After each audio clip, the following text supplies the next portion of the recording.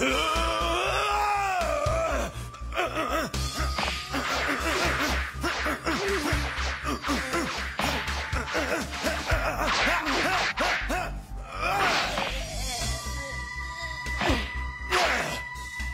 you should rest, son. 150 times gravity is a man's training level. You're clearly still a child. Goten called me last night. He said he's going to be in the tournament. Now I want to. So, what are you going to do about it? Guess I'll go super.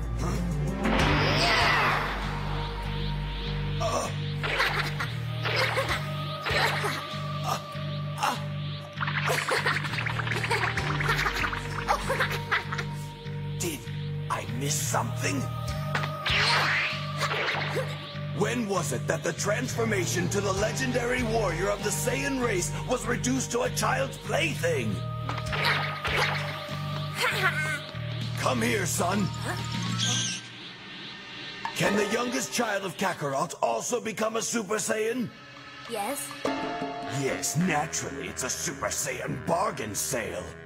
Uh-huh. Try to hit me.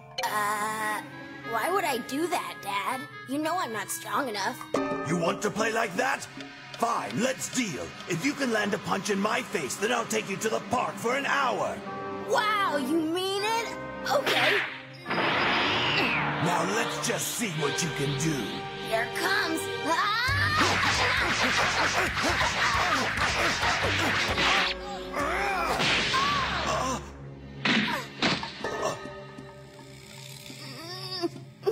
You didn't say you would hit back, Dad. Well, I didn't say I wouldn't hit you, now did I, Trunks? No, but... Dry your tears. We're going to the park now. But before you go, you must tell me who is stronger, you or Kakarot's boy. I'm a little bit stronger than him because Goten's a year younger than I am, and he hasn't learned to fly yet. Only a bit, eh? Well, we'll have to do something about that. Yes. I just love these moments in Dragon Ball Z. And I think this is what I'm going to start doing for the meantime while I'm, talking about Dragon Ball Super. I think I will take some of my favorite moments of this show and just put them out there in the beginning of this, just because I've been loving what I've been doing. First, I did, I believe, the Battle of the Gods between Goku and Beerus. Second one was when Vegeta went, Blue 2 or Blue Beyond, I think is what they're calling it, in the Tournament of Power. And this moment is probably one of my favorite moments just because of how funny it really is. But, of course, this is the Shonen Jump Saturday show. How are you guys doing today? That is a rhetorical question because I can't hear you. But I have been enjoying these two books that we have been talking about. I am talking about My Hero Academia and Dragon Ball Super. Of course, we will start with Dragon Ball Super, but before we do, just wanted to say thank you again for taking the time to listen to me ramble about these. I've been jumping into a lot of different content lately, and manga was something that I've always been interested in, but never took the time to actually sit down and read it. And mostly because the volumes were actually kind of expensive. They can be anywhere from $10 to $14. But a good friend of mine from the Nerdy Legion podcast network, he has a show called Nerd Grounds, Jake. He told me about this Shonen Jump app, which is only $2 a month on your phone or on your tablet or iPad or whatever. And also, if you do subscribe, you can actually read it on an actual internet browser. So if you're at the computer, you can read it with a bigger screen. But I will say, hey, I have been absolutely in love with it. I have been reading it like nonstop every single week. Of course, I am not reading beyond what I'm recording, so that way my mind doesn't get jumbled with what's going to happen in the future. Of course, this week we're going to be talking about Dragon Ball Super Chapter 47, and also My Hero Academia Chapters 135 through 137. Just because Dragon Ball does come out monthly, while My Hero Academia comes out weekly. So I thought, 1 and 3, I think that'll suffice enough. Eventually, I feel like we will catch up faster with My Hero Academia. We will catch up faster with Dragon Ball, but hopefully we will get caught up on My Hero Academia with doing this every single week and be able to legitimately be on time for when they come out weekly. But let's go ahead and jump into Dragon Ball Super, Chapter 47, Stolen Dragon Balls. Now, of course, at this time, Maru had killed the elite warrior of the Namekians, and now we are here with Goku, with Vegeta. They're still recovering, and the Namekians that are actually helping them, they're basically devastated that, their one big warrior is now dead. Now, Vegeta and Goku are very confused as of how he's doing this, Maru anyway, and basically, we all know this because if you followed Dragon Ball all the way since Dragon Ball Z, when Gohan was little, that's the easiest way to explain it. We know that there was a Namek saga where Vegeta was the villain. And we touch upon that a little bit, but he was the villain with, Frieza being the bigger villain. And we knew that each village held one Dragon Ball. And basically Goku and Vegeta say, okay, well, I think the best thing for us to do is to basically suppress their power so that way Maru can't find him and he wouldn't be able to find the Dragon Ball. But we do learn, because we do go to Maru and we see that the entire village he had killed, and the Frieza lackey that he is basically companioning with at this moment, he says, okay, we need to find the Dragon Ball. Where could it be? I hate that they couldn't tell us before we killed everybody. And somehow, someway, Maru is actually able to feel the energy coming off of the actual Dragon Ball. And the lackey grabs it. He's like, holy crap, I can't believe you can actually find this. And lo and behold, we actually get to see Dende, and we see Piccolo back on Earth, back at Kami's place, and they both can feel the planet Namek in danger. They feel that its energy is depleting, and that is from Maru. He is siphoning the energy from the planet the entire time. We do see that Maru does grab a hold of one Namekian that is attempting to run with the Dragon Ball. Of course, he is too slow. And Goku and Vegeta do very much feel Maru heading straight towards him, because Maru can feel the power of the Dragon Ball. This is something that Vegeta and Goku assume immediately, and they both get up, get dressed, and they're basically, hey, we may not be ready to fight, but we have to fight. And right here, this, again, excuse me, is why I think Vegeta is the best character in Dragon Ball Z history. I don't care what you say.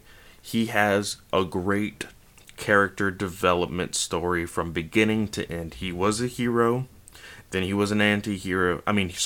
He was a villain, then he was an anti-hero, and now he is a full-fledged hero, caring about others.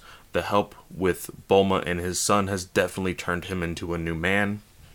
But he actually, while they're getting dressed, Goku walks out first, and Vegeta's still getting dressed, and he asks the Namekian, I need to know something. He says, given that I slaughtered all those Namekians years ago, how do you feel about me? And for him to even swallow his pride to ask that question is amazing. Is absolutely amazing. It's absolutely like it tug at my heartstrings. As soon as I read that, I was like, oh, Vegeta, why? I love you, man. I love you, bro. But the Namekian, the elder, said, you speak of the attack on the elder Suno, right? And he says, we do not forget things so easily. And Vegeta's like, oh, so you hold a grudge. He says, no, grudges and hatred can only bring about further conflict. The Namekian people are not so foolish as to indulge in such things. We only wish to preserve peace on our home world, nothing more. And Vegeta does meet up with Goku on top of this like standalone rock or whatever. And he says, Kakarot, if you survive, make restoring this planet to how it once was your top priority. That said, it would take a miracle for either of us to walk away from this alive. And like Goku's very confused, but just knowing that like Goku of course cares about others, but Goku is ready for the fight.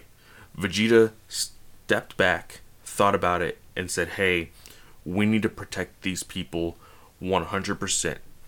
And destroying this, Maru has destroyed the villages. He's about to destroy this planet. Once we're done with this, it needs to be back to where it was. We disturbed its peace, basically. And Maru does sense them. They start to power up. And before they could even do anything, freaking Miras from the Galactic Patrol is actually there, along with one of their ships. And we learn that Miras actually does something pretty cool. Miras is such a badass, and I'm scared as of how he's a badass, or how strong he is as a badass. But he basically traps Maru in this like weird like web, but it's not a web thing. It's like almost liquefied webbing or a net. But the reason why they wanted to capture him is to of course like encapsulate him the way the Lord of Lords did. Of course, we do know that Majin Buu, had absorbed the Lord of Lords, and I wish we could have seen this a little bit more, but we do learn from Jakku that they had like a hypnosis, or like some sort of witch hypnosis type person, wake up the Lord of Lords inside Majin Buu.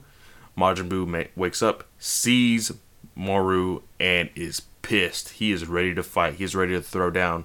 Maru is surprised that he's still alive, but he is angry because, of course, he doesn't want to be captured.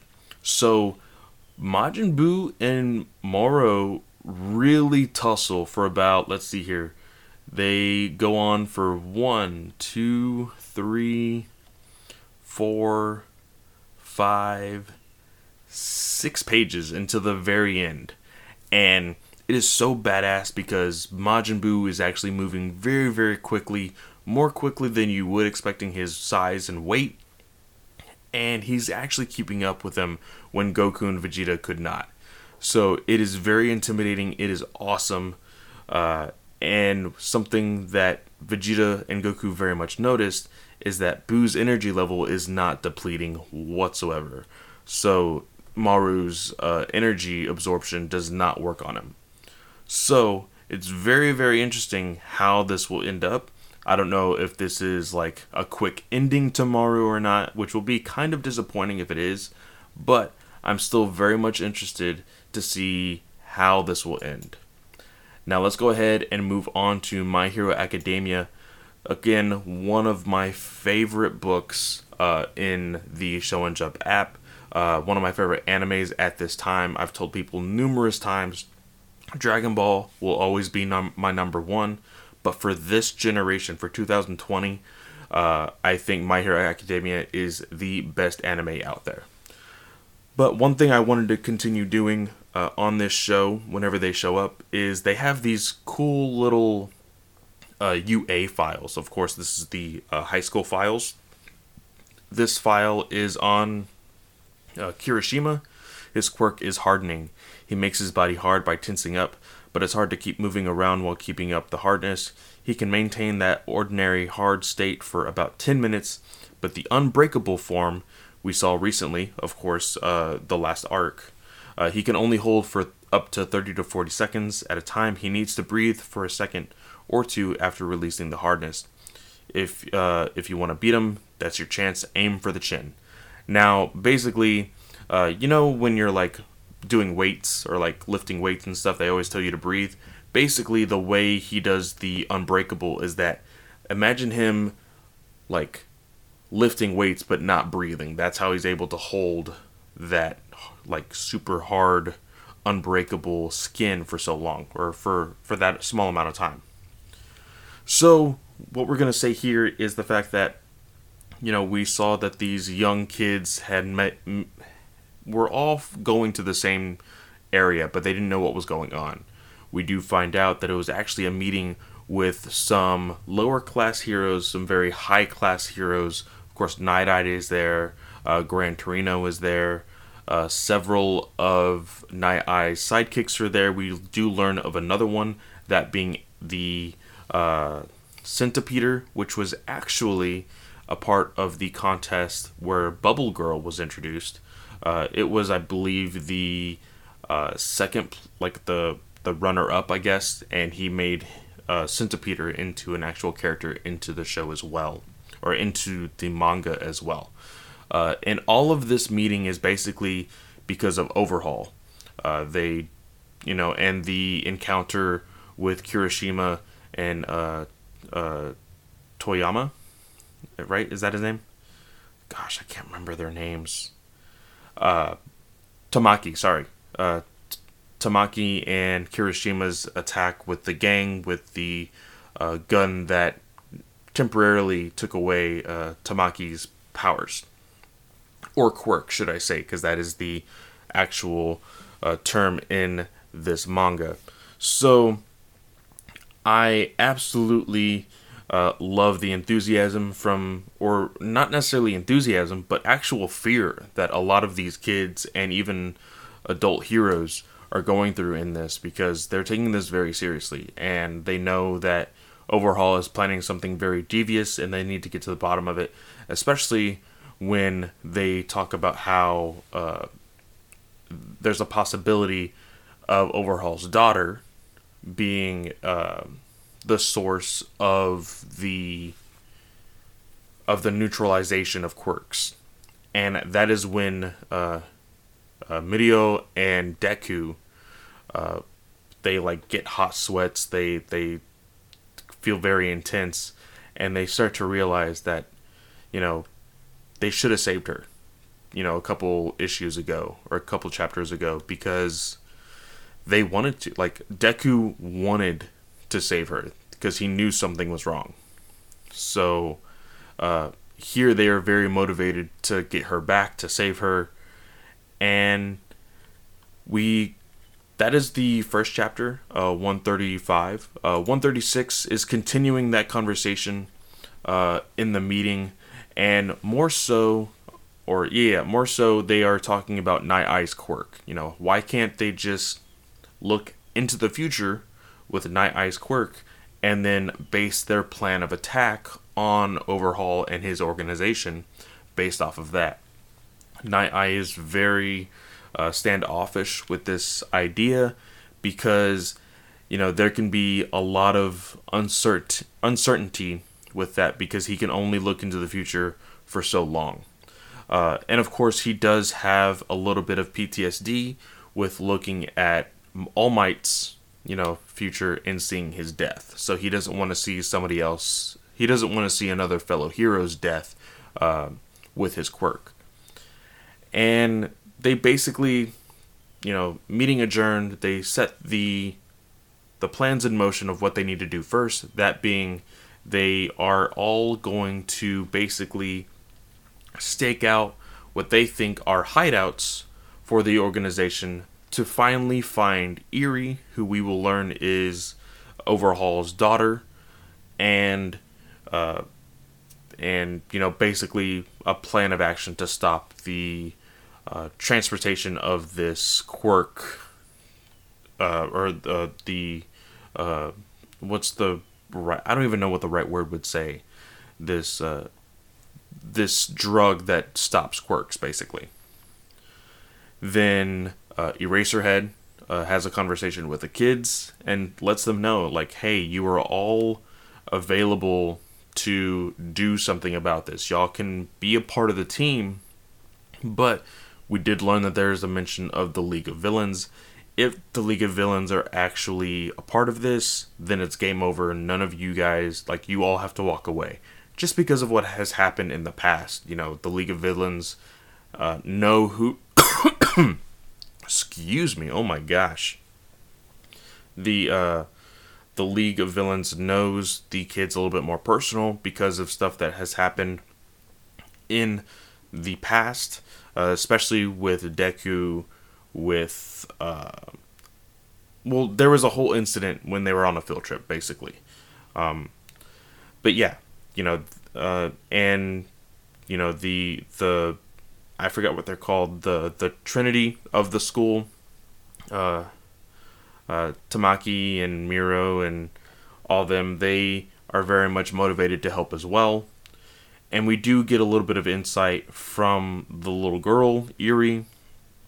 She very much feels that, like, Deku pretty much changed her perspective on people because she has been isolated for so long. And she says he was so different. No one has ever reached out to me. His hands, they felt so kind and so soft. Just like, you know, a hero should feel like. So, on to the last chapter of today, chapter 137. The kids do hear back from Night Eye, and we learn that Night Eye actually used his quirk on somebody to learn the location of the little girl, Eri. And people are kind of like, how could you do, like you said you weren't going to use it. And, you know, he felt that it was, the situation of which he found himself using it was very much needed. And everybody was like, okay, you know, forget how he found it. We finally found it. Let's go ahead. Let's get to work. And it's so cool because it ends with one of the coolest splash pages I have ever seen in comics. Of course, this is the manga, but it's still a Japanese comic. It has Deku, Mirio, Ochaku, Kirishima, Froggy, Eraserhead, Fat Gum, and it looks absolutely amazing. If I could, I would totally put this as my background. Oh, look at that. I can save the image. I'm definitely putting that as my background pretty soon here in a second. So, I think that is it for this. It does say Volume 15, End, Fighting Fate, and it does show that Overhaul can sense that they are there at his hideout. So I will say, knowing what happens in the anime, the next few chapters are gonna be bonkers. But with that, guys, thank you so much again for taking your time to listen to this. I'm really enjoying My Hero Academia, even though I have already seen it. I'm enjoying reading it just because just seeing the original content is always cool. So thank you guys so much, and I will see you guys next Saturday.